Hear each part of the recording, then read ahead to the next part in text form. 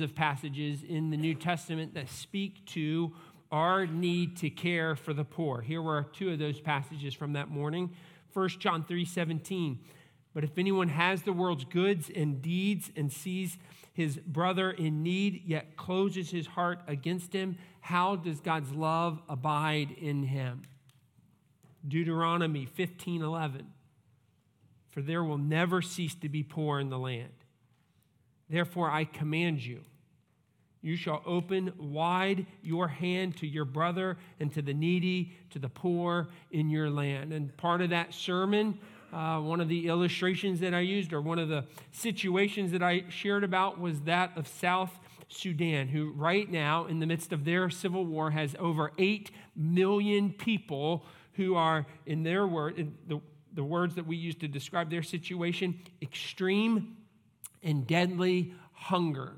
8 million people. One article that I quoted from described their situation: unprecedented, catastrophic humanitarian crisis, that millions will not make it through this next lean season because they are hungry, or because of the war, or because they are on the run. And so as we considered the need of South Sudan, as we considered God's word as a church, and part of our Love Your Neighbor series, we said, let's make sacrifices and let's give so that we can care for some of these people in South Sudan who have, as refugees, run to Uganda and who now need clean water. And so we partnered with Never Thirst, and we had a goal as a church, from our preschoolers to our adults, that we would raise, after making sacrifices, $16,000. This would cover putting in a well. This would cover all the parts and all the labor. This would cover training the tribe how to maintain the well, how to make rules for the wells. And so this was our goal. And over the last 5 weeks, it's been fun and encouraging to see our church, especially our children, really step up to this project. Bake sales and yard sales and lemonade sales, piggy bank raids. One boy broke into his piggy bank and gave every single dime that he had. And all the different ways, all the chores. One boy gave birthday money. All the ways that we heard of this church, of you making sacrifices to give to this cause. And as a staff, as elders, we were blown away by the generosity. We tallied up all the coins, lots of coins. The bank helped us. All the checks and all the cash, and our total over the last 5 weeks was $34,277.02. So 2 wells, plus another eighth of a well, and blown away. And so thank you for hearing God's word. Thank you for responding to the word of God and being generous and sacrificial.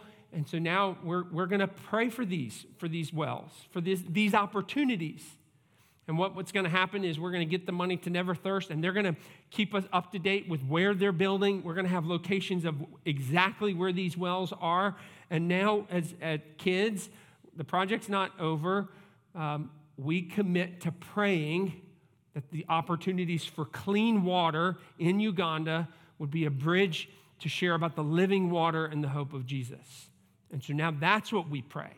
That is, God knows the first person that's going to come have a drink of water, and that as he places pastors and missionaries, and as Never Thirst works with Christians who are going to be at the well, we pray that as they share the hope of Jesus, that they would receive it like they received the water with open hearts. And so to that end, let's pray, and then we'll read the word this morning. Father, we do thank you. I thank you for this church and for the moms and dads and the adults and the kids who are examples of sacrificial, over-the-top, generous giving. And God, I've been so encouraged and challenged. Our kids are teaching us so many important lessons. And so we thank you, God, for what you've taught us through this opportunity. But God, even more than that, we pray That as these wells are built and people start to come to have drinks of clean water, God, that they would have the opportunity to hear about the living water, the hope that we have in your Son, Jesus Christ. The right missionary or the right pastor or the right Christian would be there. And just like your son did with the woman at the well, this would be a perfect situation to talk about the hope that we have in you. And so, God, that's what we pray, that these wells would be bridges, easy conversation starters. God, that they would get to hear about your Son, Jesus Christ. And so we lift it up to you as Never Thirst, all the logistics and where and all the ways that they do this so wisely. We pray for them, and we just pray that you would continue to work in this situation.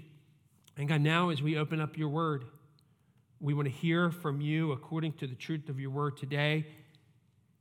Encourage us and convict us. Lead us to be more like your Son, Jesus Christ, because of the study of your word. And I pray that this morning we would not miss the teaching of your word, that no stress or no problem or no whatever would keep us from hearing from you today. And so God bless this time. It's in the name of your Son we pray. Amen. We're going to be in 1 Samuel 3. If you have a Bible, we're going to read the whole chapter, 1 through 21. Kids, welcome to the service. We're glad to have you. You doing good? Wide awake? Okay, good. It's a great passage, a great story. The story of young Samuel hearing the voice of God. Verse 1. Now the boy Samuel was ministering to the Lord in the presence of Eli. And the word of the Lord was rare in those days. There was no frequent vision. At that time, Eli, whose eyesight had begun to grow dim so that he could not see, was lying down in his own place. The lamp of God had not yet gone out, and Samuel was lying down in the temple of the Lord where the ark of God was. Then the Lord called Samuel, and he said, "Here I am." And he ran to Eli and said, "Here I am, for you called me." But he said, "I did not call you. Lie down again." So he went and lay down. And the Lord called again, "Samuel." And Samuel arose and went to Eli and said, "Here I am, for you have called me." But he said, "I did not call you, my son. Lie down again." Now Samuel did not yet know the Lord, and the word of the Lord had not yet been revealed to him. And the Lord called Samuel again the third time. And he arose and he went to Eli and said, "Here I am, for you called me." Then Eli perceived that the Lord was calling the boy. Therefore Eli said to Samuel, "Go, lie down, and if he calls you, you shall say, 'Speak, Lord, for your servant hears.'" So Samuel went and lay down in his place. And the Lord came and stood, calling at other times. As at other times. "Samuel, Samuel." Samuel said, "Speak, for your servant hears." The Lord said to Samuel, "Behold, I am about to do a thing in Israel which the 2 ears of everyone who hears it will tingle. On that day I will fulfill against Eli all that I have spoken concerning his house, from beginning to end. And I declare to him that I am about to punish his house forever for the iniquity that he knew, because his sons were blaspheming God and did not restrain them. Therefore, I swear to the house of Eli that the iniquity of Eli's house shall not be atoned for by sacrifice or offering forever." Verse 15, Samuel lay until morning. Then he opened the doors of the house of the Lord, and Samuel was afraid to tell the vision to Eli. But Eli called Samuel and said, "Samuel, my son." And he said, "Here I am." And Eli said, "What was it that he told you? Do not hide it from me. May God do so to you, and more also if you hide anything from me, all of all that he told you." So Samuel told him everything and hid nothing from him. And he said, "It is the Lord. Let him do what seems good to him." And Samuel grew, and the Lord was with him. And let none of his words fall to the ground. And all Israel from Dan to Beersheba knew that Samuel was established as a prophet of the Lord. And the Lord appeared again at Shiloh, for the Lord revealed himself to Samuel at Shiloh by the word of the Lord. And you get to a passage like this, you got to start by thinking, how do we teach this? What is the lesson for us as we read about this very specific situation?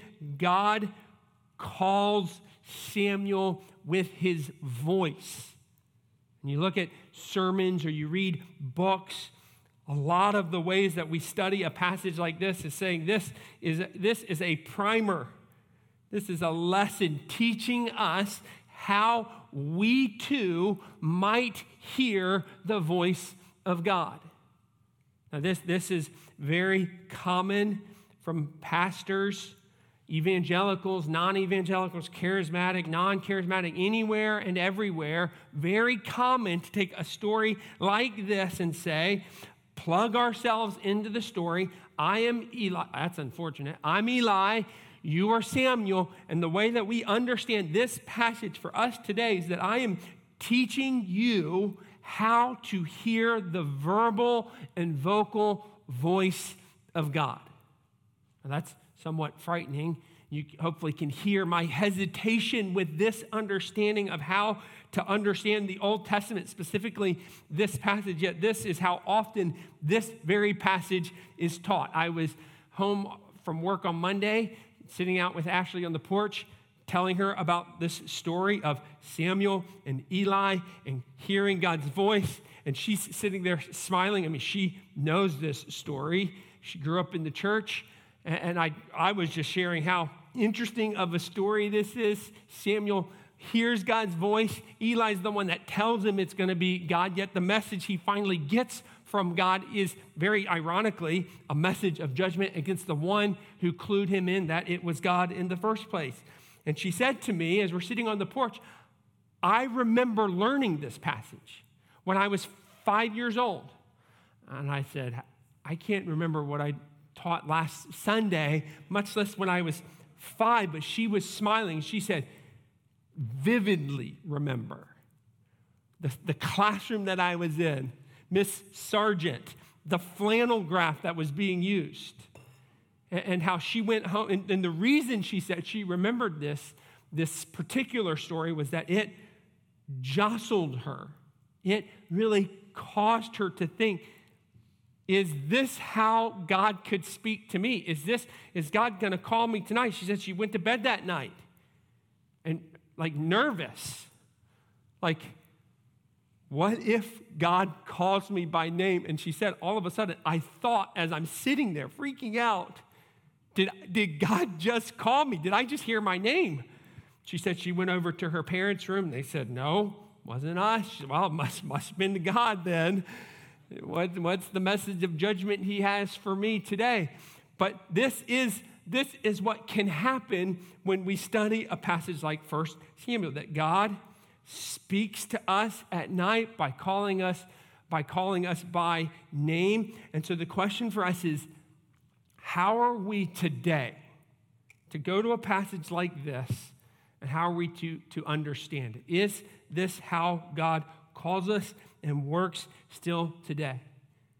And hopefully you get what I'm saying. I'm saying this is not the normal speaking and work of God, nor is it the main message of 1 Samuel 3 like so many pastors do. There was one pastor, and I like this pastor, but he wrote a book on listening to God, and it's a perfect example.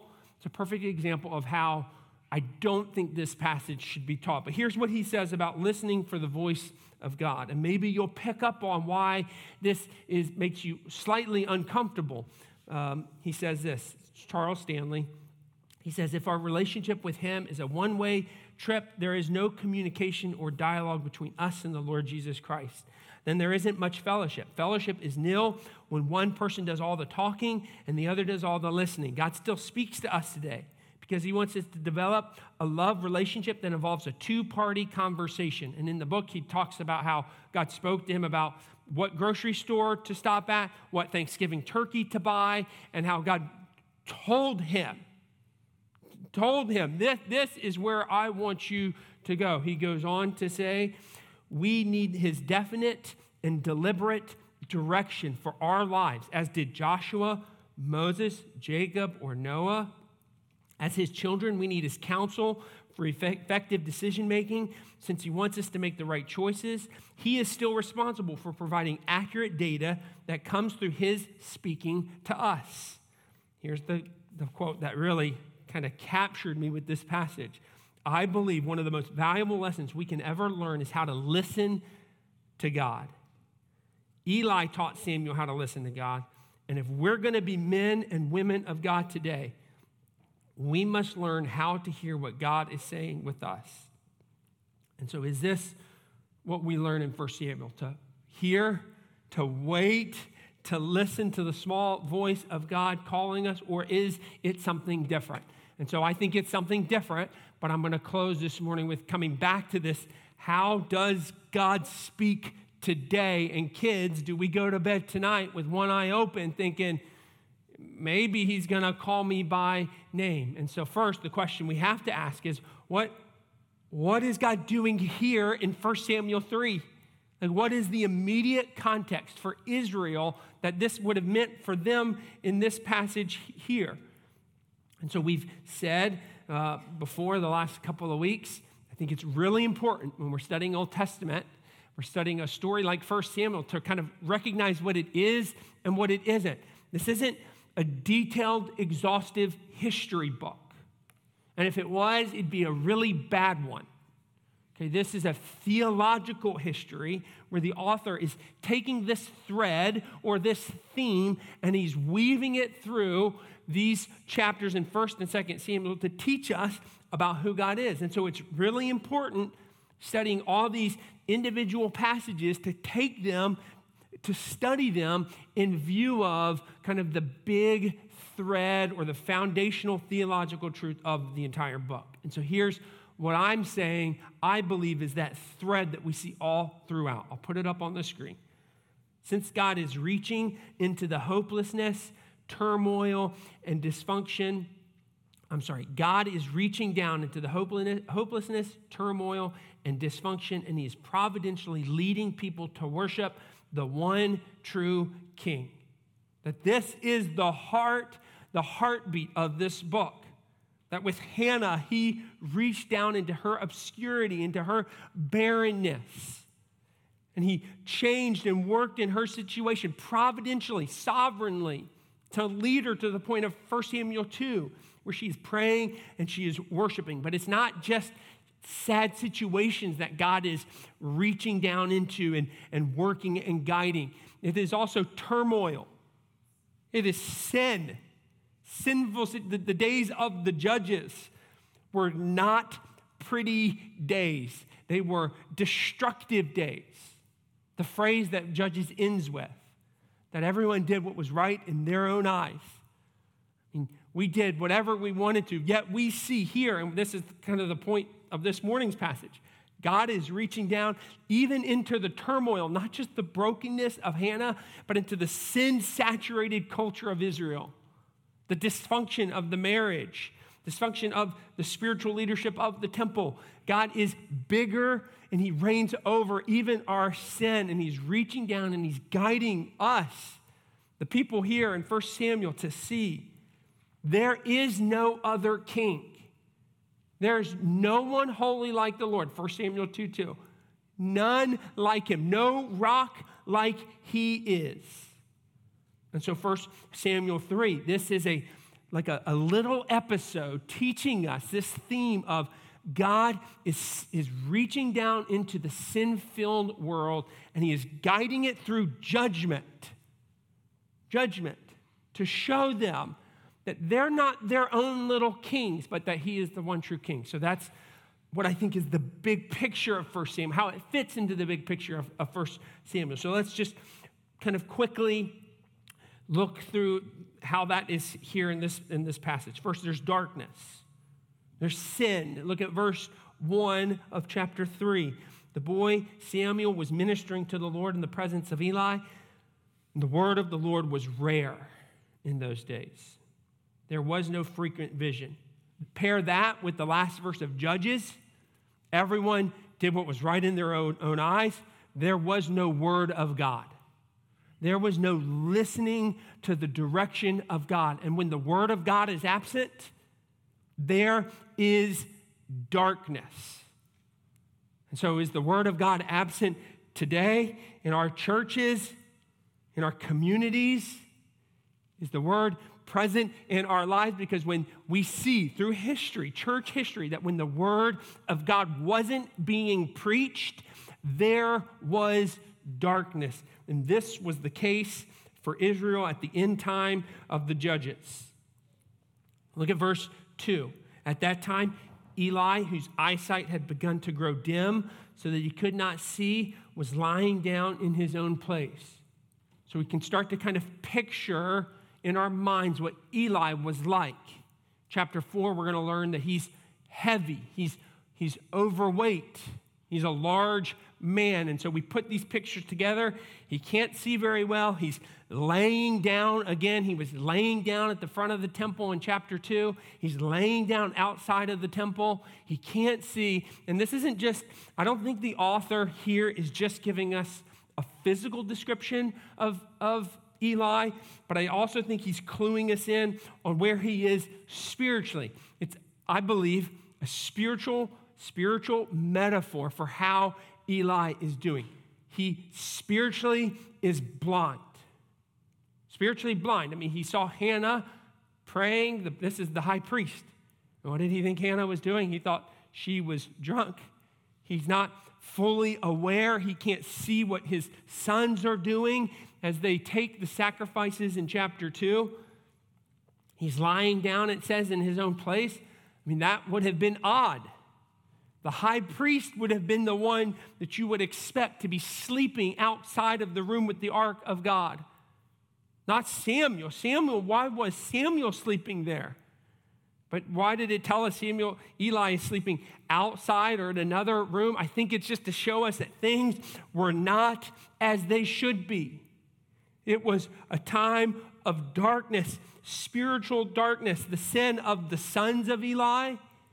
I mean, it was gross, and it was profoundly in the face of God as they took the offerings.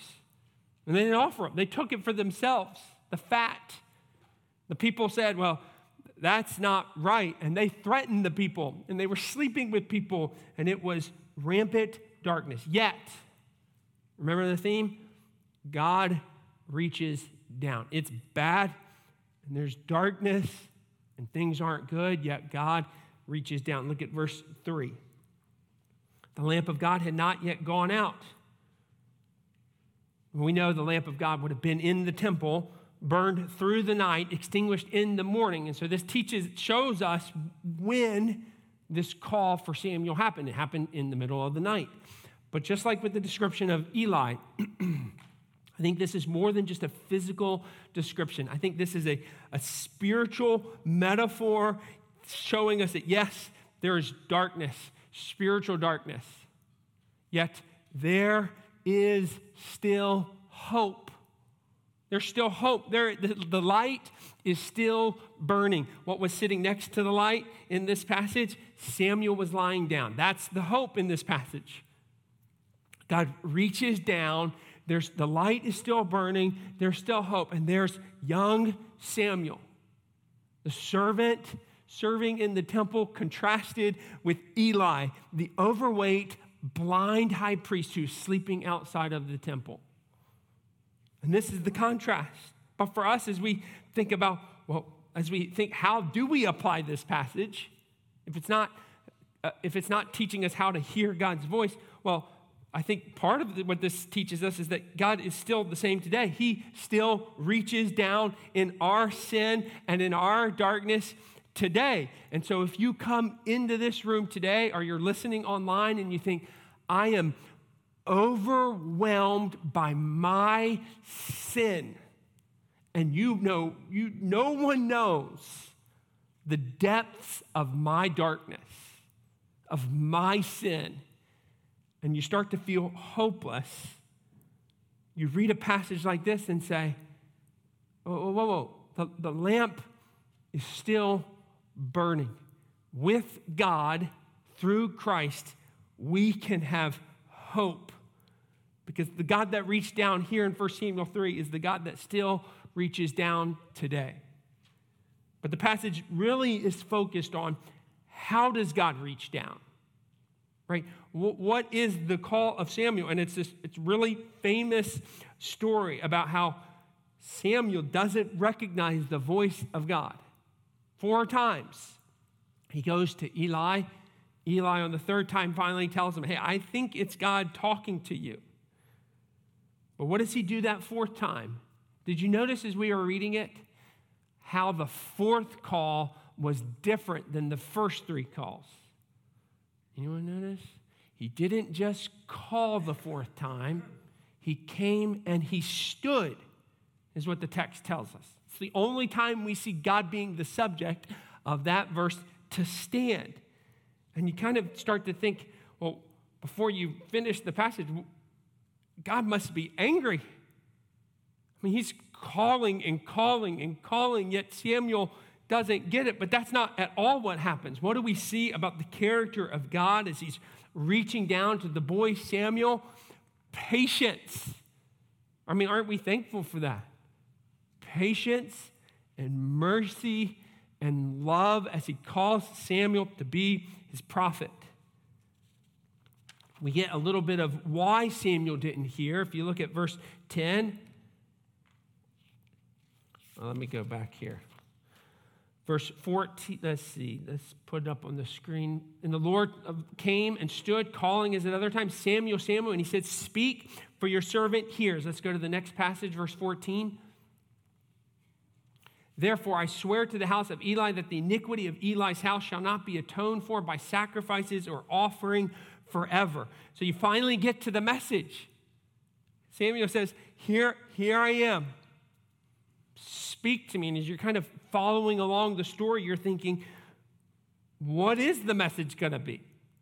You're kind of, or I found myself kind of expecting a positive message, like a warm message, like there's hope and there's grace and there's love. But you get to the passage and this is not a positive message. It is a message of judgment. Verse 11, look at how it describes it in verse 11. Your ears are about to tingle. That's an interesting word. I think of a little jingle bell. Jingle, jingle, jingle. But that's not what's going on here.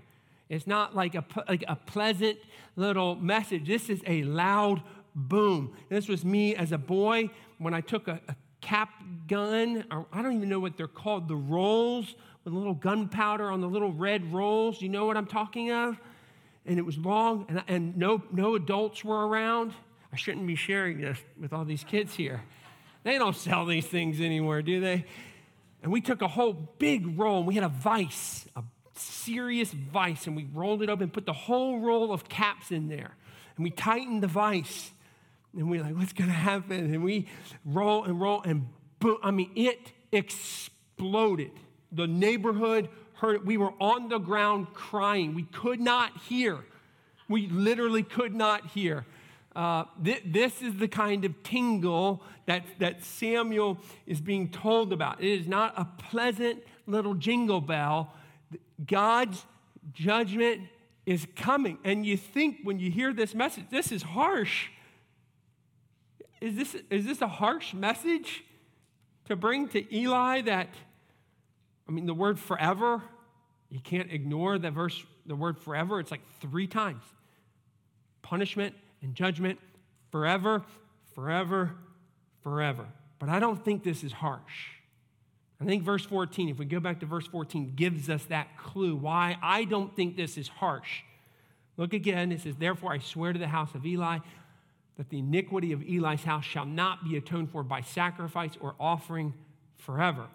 What is implied in this verse is that sacrifice and offering typically can atone for and forgive the offender. What is judgment here? God saying, you have rejected the sacrifice and the atonement offering that I have given you. You've rejected it. The sons of Eli said, the sacrificial system is about me. It is not about making people right with God. It is for us and for our pleasure. And what is judgment here in this passage? Samuel is saying, God has come to tell you, you reject the sacrifice or you eat the sacrifice for pleasure, then you can't have it at the same time as forgiveness. So you choose it for pleasure, you can't have it for forgiveness. And what God's doing here is that you get what you've been doing all along. And so God is reaching down in his judgment. And listen, the theme stays the same even in this passage. And this is tragic.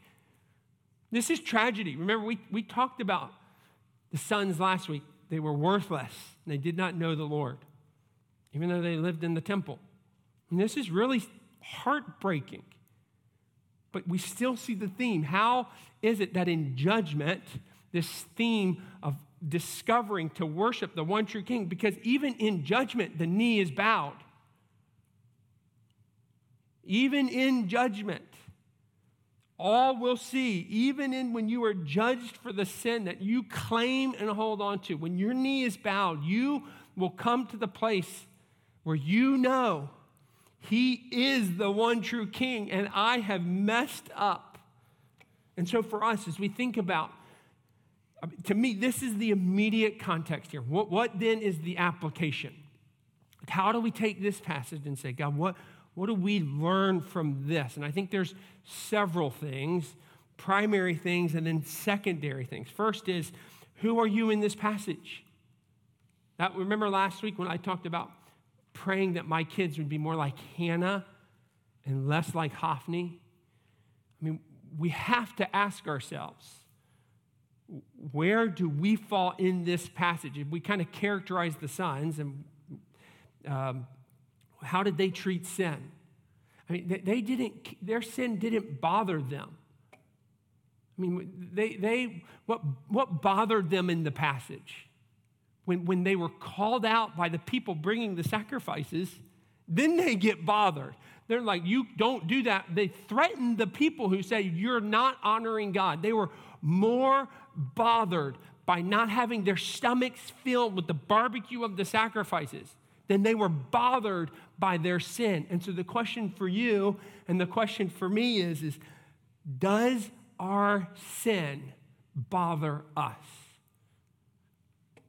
Does our sin bother us? Like, does it affect us? Does it break us down? And what I see is that it doesn't. Lots of things bother us. Family things and money things and job things and things we love. Like those things, if they're threatened, can bother us. But our sin, for a lot of us, it doesn't do anything to us. It's just we explain it. It's just who we are. It's just our personality. And if it does bother us, we pull out Jesus, and it's just a quick, easy solution. But I would say the person who's not bothered by their sin is more like Hophni and Phinehas than Hannah and Samuel. And the bigger question, where does God's judgment go for your sin? Because your sin has to be judged. And so if you think of all your sin, just you consider it. And you ask, well, how is it going to be judged? Is it going to be judged like Hophni and Phinehas? They refused the sacrificial system and said, we'll deal with our sin on ourselves. And then they had to face the judgment of God. I think of a passage like John 3:18. Whoever believes in him is not condemned, but whoever does not believe is condemned already. Two options. If you choose to not believe and to face the judgment of God, you face the condemnation by not believing, or you can believe. There's a better way to deal with the judgment of God and the reality of your sin. That's through belief in Christ. Romans 8:3-4. For God has done what the law, weakened by the flesh, could not do by sending his own Son in the likeness of sinful flesh. And for sin, he condemned sin in the flesh. That is, he condemned Jesus. He put his wrath and punishment on Jesus. And for us, as we think about who we are in the passage of 1 Samuel 3, For us, the answer is not the sacrificial system that they spurned, but the answer is we claim Jesus. We run to Jesus in the reality of our sin, and we let his condemnation cover and protect us. And so you have to ask this morning, is my sin covered by the blood of Jesus, by the forgiveness of Jesus? But then the secondary application, and we're out of time, but since we have kids in the room this morning, and we think about how does God call us? How does God speak to us? How does God whisper to us? How does God lead? Those types of questions. Okay, I want to be very careful about taking this passage and how God worked with Samuel and transferring it to us today. So look real quick at verse 21 of chapter 3 of 1 Samuel. Because I think this is the key, thinking about God's work today. The Lord appeared again at Shiloh, for the Lord revealed himself to Shiloh, at Shiloh, by the word of the Lord.